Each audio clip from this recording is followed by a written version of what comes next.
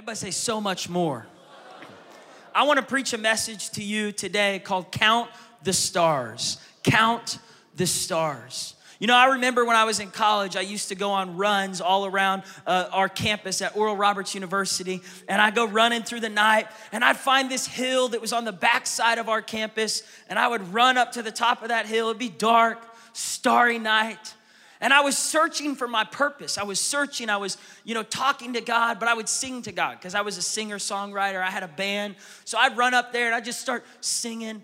And you know, I sang songs that I had memorized growing up. I was a huge fan of Michael W. Smith and Stephen Curtis Chapman, two of the greatest of all time, Christian singer-songwriters. And there was this song that got stuck in my head ever since I was like 13. It was kind of like my life song. And I remember sitting up on that hill, looking up at the starry night, and I started to sing. The wind is moving, but I am standing still. A life of pages waiting to be filled. A heart that's hopeful, a head that's full of dreams. But this becoming is harder than it seems. Feels like I'm picked a way too high key to sing this. Looking for a reason. Robin, come on, sing it out if you know it. My place in this world, my place in this. Where's like the 10 Michael W. Smith fans in the house? And I was like constantly searching for my place in this world. I was wondering, God, is there more? Is there more to my life? Because I felt like I was hitting lids. I felt like there was a ceiling over where my life was. And honestly, when I talked with God, I felt like God would sing to me. I grew up in a singing family. My mom was a singer. My sisters were singers. My brother John was a singer. My dad tried to be a singer. And we just sang a lot. We watched musicals all the time. We memorized all the Disney songs. And oftentimes I would feel like God was singing back to me.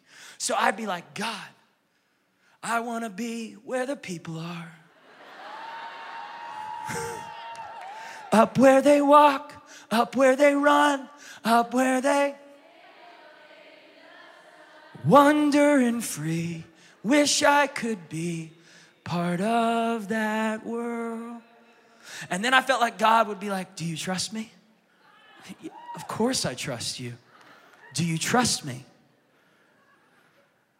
I can show you the world, shining, shimmering, splendid.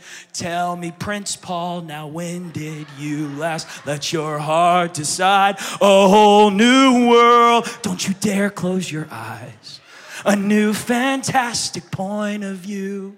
No one to tell us no or where to go or say we're only dreaming. A whole new world. A dazzling place we've never been. And when we're way up here, it's crystal clear that now I'm in a whole new world. Y'all are like, what is happening at church right now? I'll tell you what's happening. I'm taking you on an adventure. Because what God would speak to me often on those runs in the middle of the night is he would say, Paul, I've got more for you. I've got a whole new world that you haven't seen anything yet. And what God would speak to me often is don't get so limited with what you can see in your natural eye. Don't get so limited with what you see right here, right now. I know you're searching for a place, searching for a purpose. You feel like you don't fit in. You're not sure if you belong here. You're not sure if there's more to this life. And what I would honestly hear God oftentimes whispering is, I can show you the world. I would hear God saying, I've got so much more in store for you. And what I want to challenge you this morning with is this thought. How do you see God? Do you see God as a big God who has more for your life, or do you see God as a small God who has less for your life? A.W. Tozer, one of the most brilliant theologians of our time, he said this. He said the most important thing about a person is how they view God. How they view God. What do you think about when you think about God? Do you think God's a defeated God? Do you think God's a mad God, a sad God, a bad God? Do you think God is a distant God, that he doesn't care about the details of your life, that he only gets involved in the big deals? Because how you view God will determine the life that you live. And the second most important question he said about a person is, how do you think God views you? And I want to take you to a part in the Bible that kind of reminds me of when I would have those talks with God, those Disney sing-offs with God. And it's in Genesis 15 where God shows up to a man named Abram. If you have a Bible, go to Genesis 15, verse 1. Yes! Genesis 15, verse 1, it says, after these things, the Lord came to Abram in a vision. After these things. Now, Abram was in a tent. So this is nighttime, starry sky. And it says, we know he's in a tent because in verse 5, he gets out of the tent. But in verse 1 through 4, he's in this tent. And oftentimes, we have created our own tents over our life. We've created our own limitations, self-imposed limitations. We kind of go through life, and when things don't work out, we become more and more closed off to dreaming big. Don't get your hopes up. Just learn to live inside the tent. Just learn to think inside the tent. Just learn, this is the only light that you have, just right here inside the tent. This is your life. And it says God showed up to Abram's tent in a vision. So God's like, Abram, I need to talk to you. And Abram's like, I'm not getting out of my tent. and Abram's got an attitude with God. Because if you notice the first 3 words of this verse, after these things. Everybody say, after these things. What are the things we're talking about? Well, in Genesis, let me get some more space here. In Genesis chapter 12, God told Abram, you're going to have kids. You're going to be blessed. You're going to be a blessing to the nations of the earth. And by chapter 15, 20 years later, it hadn't happened yet. What do you do when you know God said something's gonna happen and it doesn't happen? It doesn't happen 12 months later. It doesn't happen 2 years later. It doesn't happen 4 years, 5 years. You're like, God, I thought I would be married by now. Lord, I thought we'd have children by now. Lord, I thought that I was gonna get the scholarship. I'm still paying student loans. Lord, I thought I'd be out of debt by now. I thought you promised that I would be the lender and not the borrower, but here I am. And I'm frustrated. And in our frustration, we put ourselves in the tent. Here Abraham is, he's in the tent. And by the way, his name's not Abraham yet. He hasn't gotten the ham yet. He hasn't gotten the bacon yet. He's just Abram. Just Abram, no ham. Just Abram. But God's about to change Abram before he changes Abram's situation. God is more concerned with changing you than he is with changing your situation. He's more concerned with fixing what's going on in your life. Because if you're a complainer and then you get your dreams answered, you carry that complaining attitude into the next season. If you're an excuse maker and you get your dreams answered, you get the promotion, but you carry that excuse-making mentality into the next season, making excuses, showing up late, frustrated, making excuses for bad behavior. God's more focused on changing you first before he changes your situation. So God shows up to Abram. He says, Abram, I am your shield. I'm your abundant compensation. I am your reward, and it is exceedingly great. Now, what God was trying to do, he was trying to show Abram, you are so fixed and focused on what you're missing right now. Abram had camel, Abram had cattle, Abram had servants, Abram had money, but he didn't have children, so none of the other stuff mattered. There's a lot of people that have a lot of stuff, but they're still unhappy because they're fixed and focused on the one thing that's missing. So you can have all the money in the world and still be miserable if your marriage is a wreck or your son doesn't like you, right? Because you go home, you got all the money, you're the big man on campus at your job, but you go home and things are a mess there. And no matter how much money you get, you're still frustrated. You're still in this tent of discouragement because you're missing the one thing that you want so bad. Abram wanted a child. And God's like, listen, Abram, I know that's what you want. You are so focused on my hand, I'm trying to get you to focus on my face. You're focused on a handout from God instead of a relationship with God. There's a lot of Christians that are tent dwellers, and we're asking God to give us things, and God's saying, would you just realize that I'm enough for you? I am your exceedingly great reward. I'm your shield. I'm everything. If you will seek God's face, then the byproduct will be what's in God's hand. It'll be a manifestation of your relationship with God that produces the things you've been dreaming on, that you've been waiting for. But if you're so focused on what you can get from God instead of getting to know your God, you're going to miss out on what God wants to actually bring to you. There's a lot of Christians that just want something from God. Just give this to me, God. Just do this for me. And God's saying, I need you to know that I'm your reward. Children will come. You'll get married. But I want you to learn in this season that I am your reward. I'm your gift. There was a time when I had forgotten to get a present for my wife. And it was such a late notice situation. It was a holiday time. And I thought, you know what?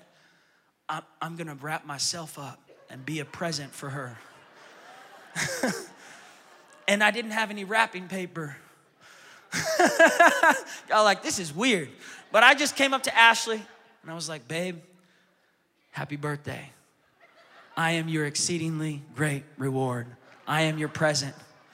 And she was like, give me some money to go buy a real present. I love you, honey, but I would like an actual gift. It didn't work. But God was like, Abram, I am your present. I'm your reward. And you know what Abram says to him in verse 2? He says this, God, what can you give me? Here he is in his tent again. What can you give me? I'm going on from this world childless. So all the money I have, everything I have, it's going to a servant in my house. He's the heir to all of this stuff. It's not even going to stay in my family. And then Abram tells God, God, look at my life. Look at my life. This is all I got, God. Look. As if God can't already see. God is the greatest looker that there ever was of lookers. God's like, I know. And Abram's like, just look. Would you look at that? Would you look at that? Would you look at this? Look at it, God. And God's like, I see. And Abram's like, no, you don't see. Come down here and look at my life. I'm so frustrated, God. If only you would fix the problems in my life. If only you would resolve the tension in my family. If only. And Abram's frustrated because he's getting pressure from his wife. His wife's like, hey, didn't God tell you we were going to have kids? And he's like, yeah. And she's like, well, why hasn't it happened yet? Have you ever felt pressure from people on things that you know are supposed to happen, but they haven't happened yet, and you don't have an answer for people? And they're like, how come you haven't gotten married yet? You're like, well, why don't you go down to the husband shop and get me a husband? Why don't you go down to the wife shop and buy me? Your family's like, when are you going to get married? Why don't you find a girl? Okay, yeah, sure, I'll just go down there and get one off the tree and get married. Like, I'm trying my heart. Why haven't you had kids yet? Why haven't you gotten out of debt yet? Why haven't you seen this? And you're like, God, look at my life. Look. Is this as good as it gets? And we create these ceilings. We build these tents. I was sharing this last week that I found this picture in my dad's office of this street, this area, this land from 30 years ago. And my grandma, she asked me, she works here at the church full time as a secretary for me. Come on, she's the boss around here. Grand. She said, do you want to hold on to this picture? I said, yeah, I love this picture. Because whoever took this had to realize there's more than meets the eye. Right? You got ORU right here. You got the Arkansas River, but you got cow pastures right here, trees right here, some coyotes back there, some lizards back there, but nothing else. Imagine if my dad would have driven by and said, oh man, that's some nice cow pastures. We don't want to mess with that. Let's let the cows continue to possess the land over there. And the coyotes are going to possess that land, and we'll just keep on renting places. We're never going to own our own, building. We'll never be able to start a Christian school or Bible college. But what did my dad do? He didn't accept the current picture as a permanent vision for the future of our church. He took that current picture. This is what a lot of people do. A lot of people take the current picture of their life and they bring it into their tent.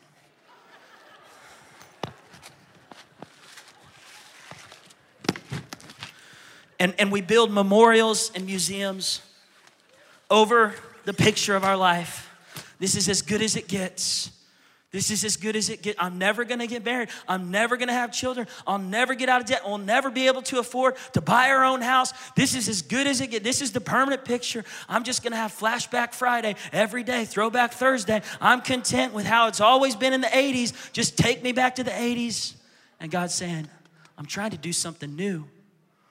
We're gonna have to delete that Instagram account and start a new one because you just keep on looking at the same old pictures. And God's saying, I got something new for you. But you got to get out of the tent of contentment. And it's actually unholy contentment. Some people have taken Philippians 4:11 that says, I've learned the secret to be content, whether I'm abased or abounding. But they've perverted it.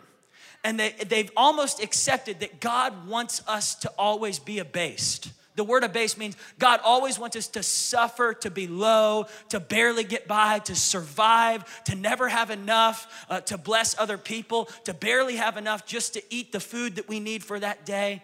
And God's saying, that's not the kind of contentment that Paul was talking about. Because the same guy wrote Ephesians 3:20 that says, I can do exceedingly abundantly above all that you ask, hope, dream, or imagine. And that same guy also wrote Philippians 4:19, my God shall supply all of my needs according to his riches, not his poverty, according to his riches and glory in Christ Jesus. Some people have settled, they've put a tent over an unholy contentment, and God's trying to stir up your hunger for more. He's saying, listen, I didn't call you to be addicted to that habit your whole life. I guess I'm just always gonna be addicted. I guess I'm always gonna be feeling this way. I guess I'm always gonna battle depression. And we put tents over this as if that's our life. We camp out in the tent of despair, the tent of skepticism, the tent of fear. And God's saying, come on, come out of the tent. Watch what he says in verse 4. The word of the Lord came to him saying, that man will not be your heir, but he who shall come from your own body shall be your heir. It was good that God said it. But God couldn't just say it to him while he was still in the tent. Watch what happens in verse 5. And God brought him outside of his tent. Sometimes God has to pull you out of that mindset. By the grace of God, sometimes he rescues you to get out of there. And once Abram comes out, I wonder if Abram kind of wanted to get back in the tent. Because the second you step out, you start to realize there's no ceiling. And God says, look up. Count the stars if you can. Count the stars if you can. If you're able to number them. The children you have are gonna outnumber the sand on the seashore, the stars in the sky. Abraham's like 1, 2, 3, 4, 5, 6, 7, 8, 9, 10, 11, 12, 13. God, there's too many to count. Exactly. God was saying, you're asking me for one child. I'm trying to give you 1 billion kids. You're asking me for one pay raise. I'm trying to get you to own the company. You're asking me to pay for this year's tuition money for school. I'm trying to cover your whole college tuition and some more. You're asking me just enough money to pay the bills this month. You're asking me to just let you live one more month. I'm trying to heal you of the cancer. I'm trying to set you free of the debt. I'm trying to get you to be the head and not the tail. But see, it all comes back to how you view God. When I was in college, there were some guys that tried to talk me out of viewing God as a good God. Viewing God as a God of so much more who actually wants to bless his kids. They were like, Paul, that was only for the Jewish people back then. They were called to live prosperous and blessed. In the New Testament, we're all called to suffer. We're all called to just barely get by like little worms. We're just supposed to barely worm our way through the earth, make no impact. We're just supposed to always borrow from the banks. Prosperity is bad. God doesn't want to prosper you. It's evil. Prosperity is bad. Increase is bad. And you know what? I started to listen to these guys. And what happened? I went into this tent. Prosperity's bad. I just don't believe for anything. That's a bad thing. But deep down inside, I had been taught the word of God. That God is a good God. That he's a good father. Jesus said, if you fathers on earth know how to give good gifts to your kids, when they ask you for bread, you don't hand them a rattlesnake. How much more does your Father in heaven want to give the gift of the Holy Spirit to you, and so much more? I started remembering the scriptures that I had been taught in victory. I started to bubble up. The Bible says, train a child up in the way he should go and he will not depart from it. I started to come outside of the tent. And I was like, hold on. How did Victory start all these Bible colleges all over the world? And we didn't have to borrow from a bank. And how did we have a Christian school that's now graduated over 10,000 kids that have come through this school since 1981, and they're changing the world, all over the world. And how are we in this? And I started realizing when you partner with God, there is no limit to what he can do. When you start expanding your capacity to believe that God actually wants to help you, not just a few people, he wants to help every believer. God's will is that every believer would be blessed and would live an abundant life to be a blessing to the nations of the earth. Not just a few Jews in Israel. In the New Testament, it said we've received the same covenant that God made with Abraham back in Genesis. We are heirs to the covenant. What was the covenant? He said, I will bless you. And for those who bless you, I will bless them, and those who curse you will be cursed, and you will be a blessing to the nations of the earth. Either you believe that you were called to live defeated, or you believe you were called to walk in victory. And when you come in this house, you're stepping into victory. You're stepping into your best life now. You're stepping into your best days yet. It's time to get out of the tent and start counting the stars. It's time to dust off some dreams, some ideas. God says, I want you to start believing for more for your family, more for your marriage. I want you to start believing for your kids to all be saved. I want you to start believing for your parents to be saved. I want you to start believing for your grandparents to be saved. I want you to start believing that you're going to fund little kids to go on mission trips and teenagers. You're going to build the next youth building. I want you to start believing that you're going to be the biggest giver in the church. I want you to start believing on a higher level. Stop limiting what God can do through you. There was a man named Oscar in the 1940s when Hitler was doing horrendous things to the Jews in Germany and all over Eastern Europe. Oscar was a womanizer. He was with a new woman every night. He would get drunk every night. He was a drunk, like constant alcohol was his biggest thing. But he had a lot of money too. He just didn't spend it well. But when he started seeing what was happening to the Jews, Oscar thought, I wonder if God could use someone like me. I wonder if God could use a guy like me. And Oscar started saving Jews one by one. Oskar Schindler went on to save hundreds of Jews. The movie Schindler's List came out in the 90s by Steven Spielberg, telling the story of this man who chose, maybe God can use me. And I think about other people in the world that have gone on to do amazing things. Think about a guy named Kurt who used to stack shelves at a supermarket. And he used to show up every day and he made $5 an hour. He married a woman with children and he adopted those kids as his own. He's trying his best to just be a dad to them, be a good husband to the wife, making $5 an hour, stocking shelves, throwing stuff on the shelves because he had an arm. And he started thinking, maybe God could use me still, going to church every week, tithing, but he was believing maybe there's more for my life. Kurt Warner went on to become a walk-on quarterback for the St. Louis Rams, went on to win the Super Bowl as a starting quarterback. Why? Because he simply believed that his current picture was not a permanent vision for his life. I can keep going here. When a little boy named Billy got up to preach as a 16-year-old, he peed his pants. He had 4 sermons to preach. He preached them all in less than 10 minutes combined. And he ran off and said, I don't think God could ever use a speaker like me. And the world would have missed out on Billy Graham if he would have dismissed himself that day. Stop excusing yourself. God does not call the qualified. He qualifies those whom he calls. I think you're a perfect candidate because when you look at Abram, he was 95 years old when God says, get out of the tent. 95 years old. God says, you're going to have kids. Abram's like, it doesn't work like that. It's not humanly possible. I think God is attracted to your weaknesses. I think God is attracted to the things that don't make sense. God wants to confound the wise. He wants to confound the strong. There's 4 things we can learn from this passage. Number 1, you've got to see outside the tent. You've got to start to see outside the tent. What do you see for your life right now? What do you see for your future? Isaiah 43 verse 19 says, see, I am doing a new thing.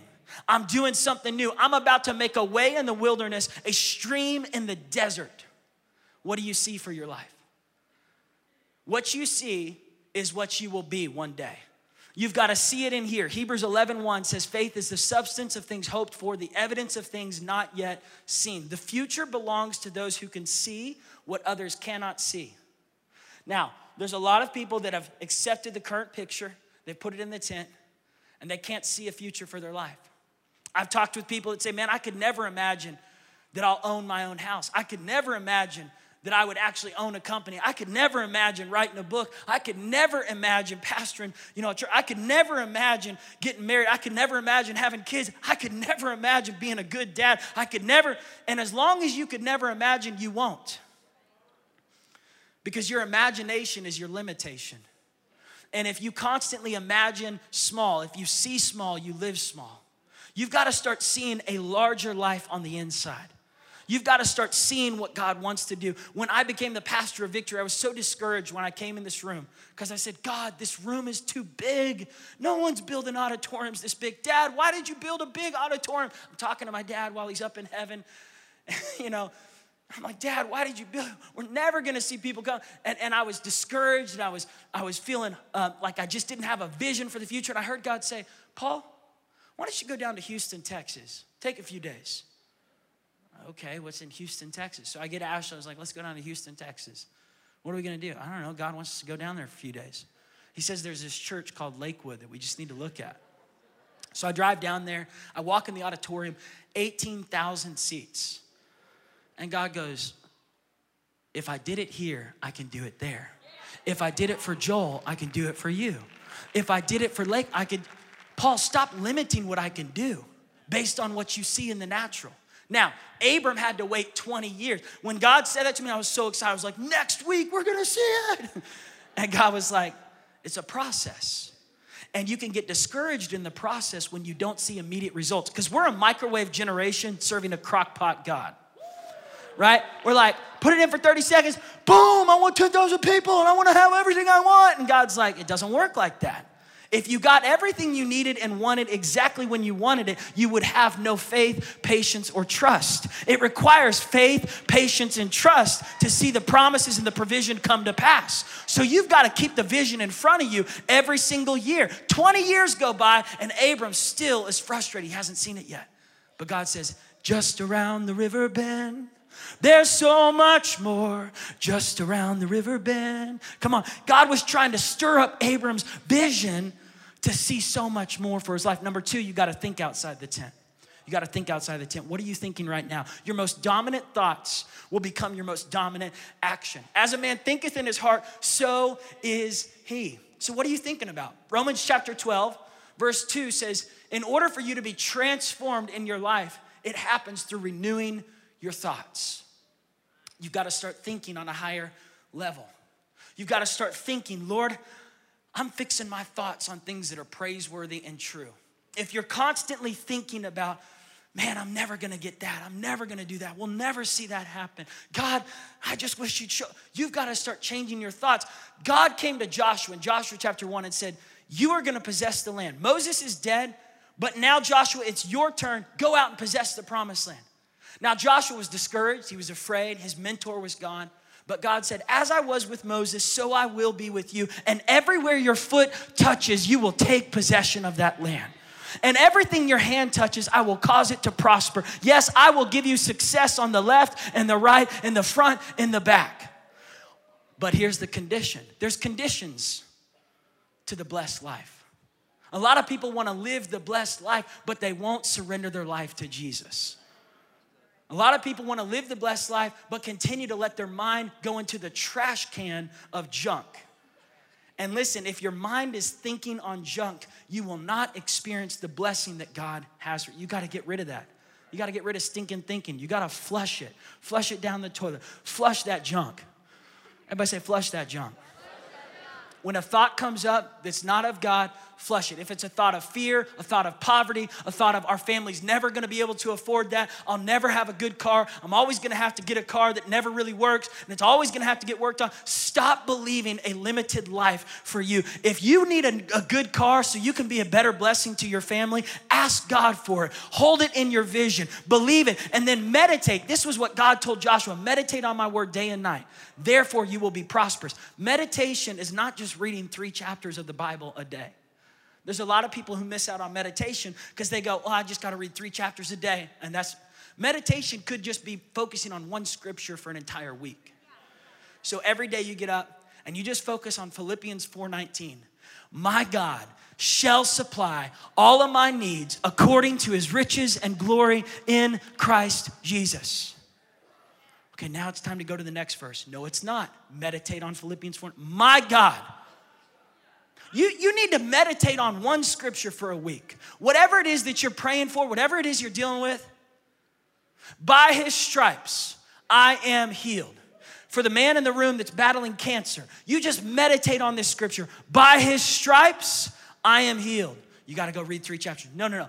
Meditate on this scripture. By his stripes, I am healed. For the girl in the room that's having trouble at night, sleeping at night, for the girl in the room with panic attacks, the girl in the room that's stressed out, worried, I don't know who you are, but meditate on this scripture. I have the mind of Christ.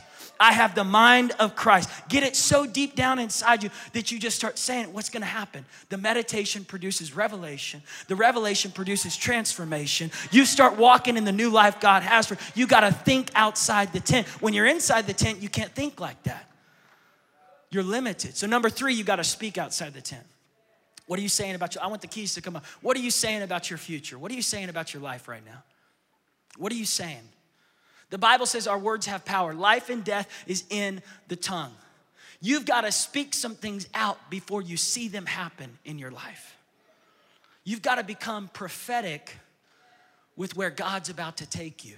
This is why every week we start with the confession, my best days are right in front of me. Now, someone in the room might say, no, Paul, I just lost my spouse. My best days are behind me. I miss them so much. Coming to church is so hard. Someone in the room might say, Paul, my best days aren't in front of me. I'm addicted. I got so many addictions. I'm so messed up. Paul, my best days aren't in front of me because my wife just left me. Paul, my best days aren't in front of me because my son hates me. My best days. Stop declaring what you see and start declaring what's going to happen. Stop declaring what you see in the natural. Start declaring what you see in the supernatural. We were not called to live from earth to heaven. We were called to live from heaven to earth. You've got to take the heavenly principles and bring them into the earth domain. You've got to start believing, speaking, declaring outside of the tent of what the earth says is possible. You know what's interesting is in verse 6, it says Abram believed God. He believed God. Look at this in the Amplified version of Genesis 15, verse 6. It says Abram believed in, trusted in, relied on, remained steadfast. You got to get out of the microwave mindset. You got to listen, I was talking with a pastor this last week. I went to go preach in Knoxville, Tennessee. It took me forever just to get there on that Friday night. I had to drive from Greenville, South Carolina. Flights got totally redirected. I'm driving through the fog. It's raining, and the fog was lasting so long I couldn't see 10 feet in front of me. And I had to just believe that I was going to not hit a car in front of me. I had my brights on, driving through the fog of the Smoky Mountains to get there. And I show up, but I felt like God had put a word in my heart for these guys. It was a men's conference. And that night I started speaking a message similar to this. And at the end, about 30 men gave their life to Christ. But the pastor came down and he was in tears. And he said, man, I started this church 6 years ago. And he said, you're the first pastor that I've heard talk so transparently about your struggles, your failures, your difficulties. He said, I feel like I'm getting permission to talk about my testimony. I've just never really talked it out loud. He said, a year into starting our church, we had shrunk down to 15 people. And he said, I was so tempted to just quit, just to shut the church down because I felt like the biggest failure. He said, I was 35, I had 3 kids, had a wife. and we couldn't live. He said we were giving everything to the church, and there was only 15 people coming. And he said ARC was the ones who planted us as a church. They're a big organization that helps church planters, Association of Related Churches. And he said, I called ARC just to say, please give me a list of some pastors. How many churches have y'all planted? They said, we've planted, close to 1,000 churches. He said, could you give me a list of some of the pastors that really struggled in their first year, that were running like 15, 20 people, that today are doing much better? And the guy on the other line said, there aren't any. And the pastor was so discouraged. He said, what do you mean? He said, everyone who dropped down to that number, they quit their church. They folded it. They shut it down. They merged it with other people. They left. And the pastor just was discouraged. He said, I just was sitting there and I was weeping. And something stirred up inside him. He said, put my name on a list. Because he said, I want pastors to call me 5 years from now. I'm going to be the one that tells them there's more. Things are going to turn around. You might be discouraged, but you're going to make it. He said, here we are now running 800 people every week, 3 services. They were given an entire building. They were literally just handed to them an entire building, children's church wing, youth wing, main auditorium, 10 acres to build future. And he said, Paul, what I realized, because I kept saying in my sermon, if you don't quit, you win. If you don't quit, you win. If you don't quit, you win. If you don't quit, if you'll just outlast the haters, if you'll outlast the skeptics, if you'll outlast the betrayers, if you'll outlast the people who left you, if you'll outlast the drug addicts, if you'll outlast the alcohol, if you'll outlast the bar, this church's best days are right in front of us because we are steadfast. We're going to see the miracle no matter how long it takes. I refuse to quit. If you refuse to quit, you can see the breakthrough. What God was telling Abram was, Abram, I'm trying to change your heart. As you become steadfast in my word, you're going to see the child come. And not just one, you're going to be the father of many nations. But you got to declare it. You got to speak it out. Number 4, you got to move outside the tent. Faith without works is dead. You just need to crucify the tent. You need to leave the tent behind. You need to say, all right, I'm done with the tent. Lord, I want to live in the open sky. Lord, I want to count the stars on a daily basis. Lord, I'm going to start walking by faith. Faith without works is dead. So you've got to put some action to it. There's got to be steps. It can't just be a prayer. The end destination of faith is not just a prayer. There's action to it. God started challenging my wife and I in our first year of marriage that we would be more than just tithers. We would be big time givers, that we would give beyond what we thought we could give, that we would stretch our faith. And for specific vision that God was stirring in our hearts, that we would stretch our faith. What happened? God started showing up. I shared this last week, but I want to show it one more time. Josh, will you come up here? Come on, wide receiver Josh, come over here. When you look in the scriptures, there's always connection to God's provision. Things don't just happen on accident. God has connection. When God gave Abraham the ram in the thicket, it's because Abraham walked up the mountain with Isaac. When God brought provision to the mass crowd of people through Jesus, it was because a little boy brought 5 loaves and 2 fish. God works with what you bring. There's a route to step into the provision and the favor that God has for you. A lot of people are like, Lord, give me. But then we're stingy. And God's like, I showed you the route. It's in Malachi 3:10. You saw it with the football coach. Bring all the tithes into the storehouse, down. And that there may be food in my house, set. And try me now in this hut, says the Lord, if I will not open up the windows of heaven. And God throws the provision, and people are standing on the line of scrimmage. Where's the provision? And people think God's got to come up with the provision. They're like, I know, there's a shortage in heaven. Economy's really bad. God's working at McDonald's right now just trying to, I need 10,000 G's, God. I need 10K. I know that's going to be tough. God's like, hold up. That's going to take me 6 months to produce $10,000 for you. I only own 1 cow now. So let me just, The Bible says he owns a cattle on 1,000 hills and all the mineral rights underneath it. He's the wealthiest source. You aren't working for an employer. You're working for God. He sees every secret, generous thing you do for others. And he says, I'm going to honor that. I'm going to honor that. The world of the generous gets larger and larger. The world of the stingy gets smaller and smaller. You can get mad at me, but I'm telling you, it works. It works. So someone's in here going, man, I just wish I could pay for some things for my family. I just wish I could help people out. I just wish I could go on a missions trip. Man, God, if you could just, go work for me for a little bit, God, so you can produce the money, because I know you don't have it yet, so you got to get the money ready. God's like, no, I got the money ready. I'm trying to get you to move to the spot where it is. I'm trying to get you to move to, God does not need time to produce your dream. He has your dream lined up. He has your provision lined up. He has your connections lined up. He's just trying to get you ready to step into it. God says, I got to work on your character before I promote you to that top level position. He's got the position lined up for you. He's trying to get you prepared for the position. So one of the ways we activate our faith is in our tithes and offerings. It's when we give to God. It's when we seek first the kingdom of God.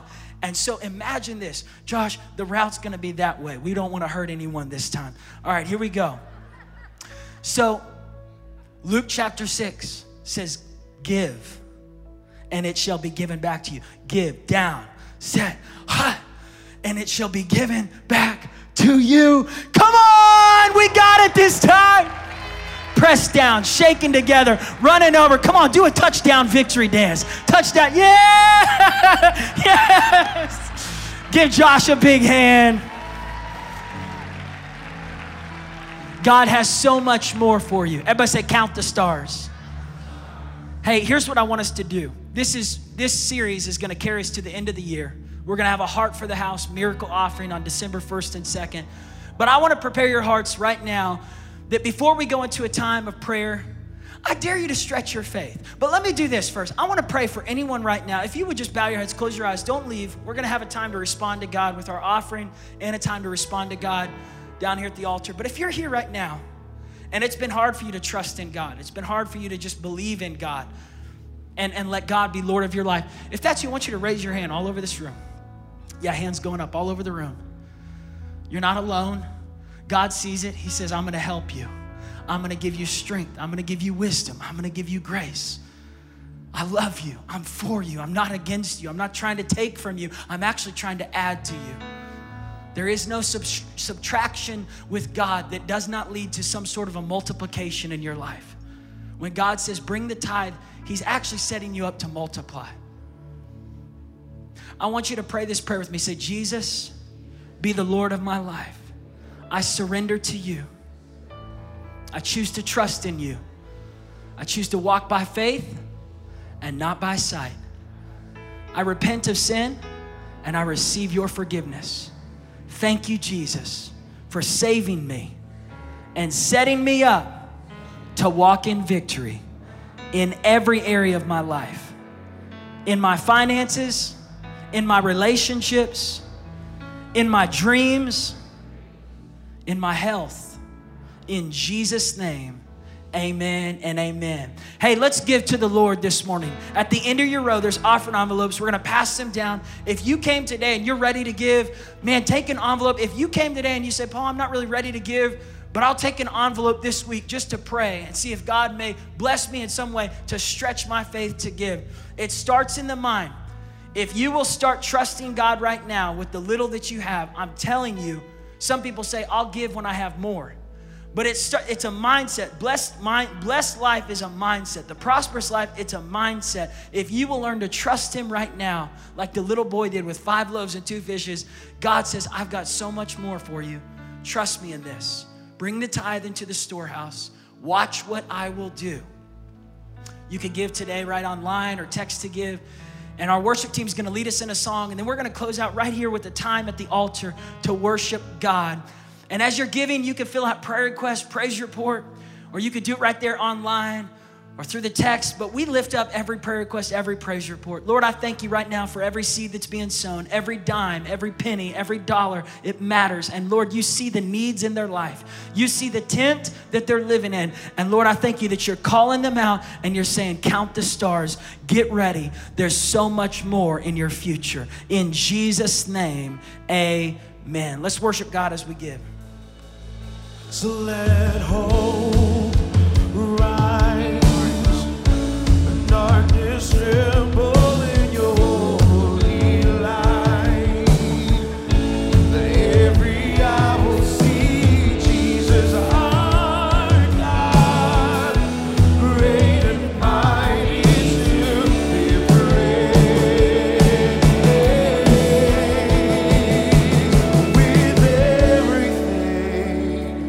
With everything, we will shout forth your glory. With everything, we will shout forth your glory. And our hearts they cry, be glorified, be lifted above all names. For you are King. With everything, we will shout forth your name. Sing it all.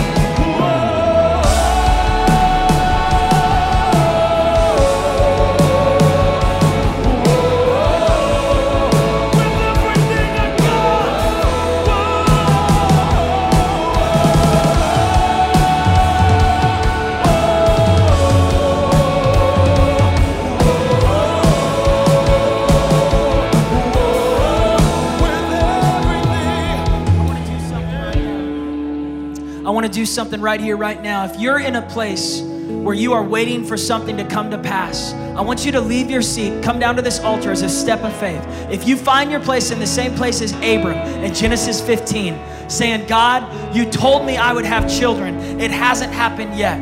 If you're in a place where you're waiting on a dream to come to pass, waiting for finances to turn around, waiting for your marriage to get healed, waiting for your kids to get healed, waiting for that child to come back to God. Maybe you're waiting right now for a legal situation to turn around. I want to pray for those of you in this room that are waiting on a miracle, because God showed up that night for Abram and he said, Abram, I'm your exceedingly great reward. And what I have in store for you is so much bigger than you can imagine. But you've got to learn to trust me.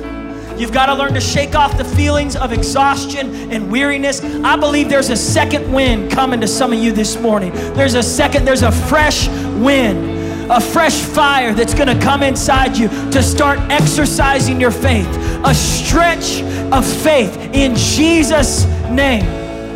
As you're coming down to this altar, I want to say something right now. The next thing that God did to Abram was he changed his name.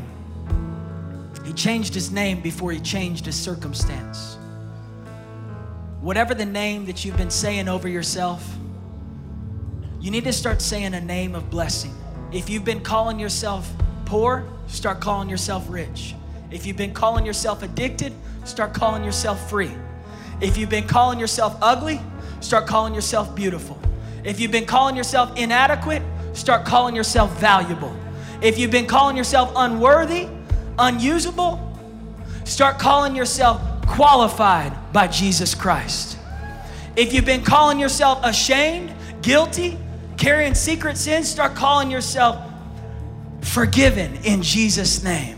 By the grace of God, I am who I am. I'm not going to hide my past. My past is proof that there's a God in heaven, that he can use guys like Oscar Schindler. He can use anybody to get out of whatever they've been in, the tent of whatever it is.